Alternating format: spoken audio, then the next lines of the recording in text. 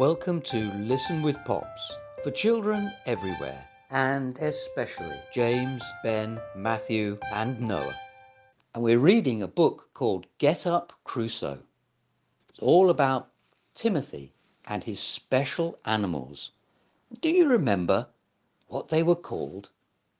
Pause the recording here and see if you can remember all the animals. So, how did you do? Did you remember them? Well, there's Gumper, the bear, Stripey, the zebra, Get Up, the giraffe, Woeful, the monkey, and Little Mutt. And if you remember, at the end of part 2, Get Up, who'd lost his spots, had built a house, and he was now shipwrecked and living in this house all by himself when he saw a parrot, and he asked the parrot if he would join him and live in the house, and that way Get Up wouldn't be quite so lonely all on his own on this desert island.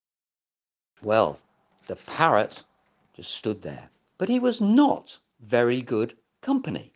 First he screeched, "Water!" Then he screeched, "Fire!" Then he tucked his head under his wing and went to sleep. Well, the shadows lengthened. Get Up watched the moon fly high above the trees.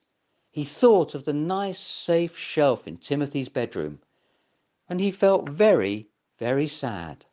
All of a sudden there came a noise, a creepy, rustly, eerie sort of noise. The parrot slept on, but Get Up's coat went prickly with fear, and his mane stood on end. The noise came from behind a clump of grass. A something was coming through the clump. The grass parted, and out came Little Mutt. "Get Up, dear Get Up, please come home," begged Little Mutt, hopping across the grass. "We didn't mean to hurt your feelings, and we're all terribly sorry." Get Up was touched. Also, he thought how brave of Little Mutt to come through the dark heart of the wood at night to find him. Get Up longed to go home, but somehow he couldn't, not without his spots. So he said, "Thank you for finding me, Little Mutt. Please give my best love to Timothy and the other animals. I'm going to live in this little house and be Get Up Crusoe. Then I will live with you and be your boy Tuesday," said Little Mutt. So into the little house together they went for the night. Next morning, an exciting Little Mutt woke up Get Up. "Mr. Trigg's lost parrot is sitting on your roof," he squeaked, "and there is a big reward offered for him. You can take him back and be a hero, Get Up. If you are a famous hero, nobody will mind about your lost spots." So Get Up said goodbye to his little house and took the parrot, who was quite willing to go, safely through the far hedge of the wood down the lane to Mr. Trigg's pet shop. Mr. Trigg was so grateful to have his parrot back on its perch.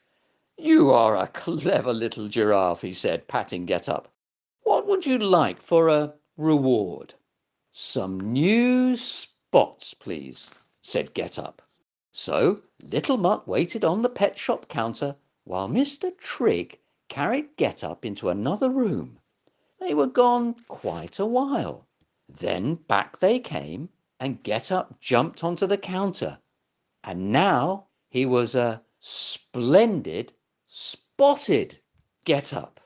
Timothy and the other shelf animals were so pleased to see Get Up come back complete with spots. And that very afternoon, Get Up took them all to see his wonderful little house among the foxgloves. But this time they crossed Splashing Stream by the stepping stones, and there was no argument about who should be Mr. Crusoe. And who do you think should be Mr. Crusoe?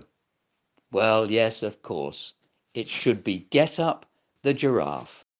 Well, I hope you like that little story about Get Up Crusoe, Timothy and all his animals. Thank you for listening to this episode of Listen with Pops, and I hope you'll be able to listen again sometime. Bye for now.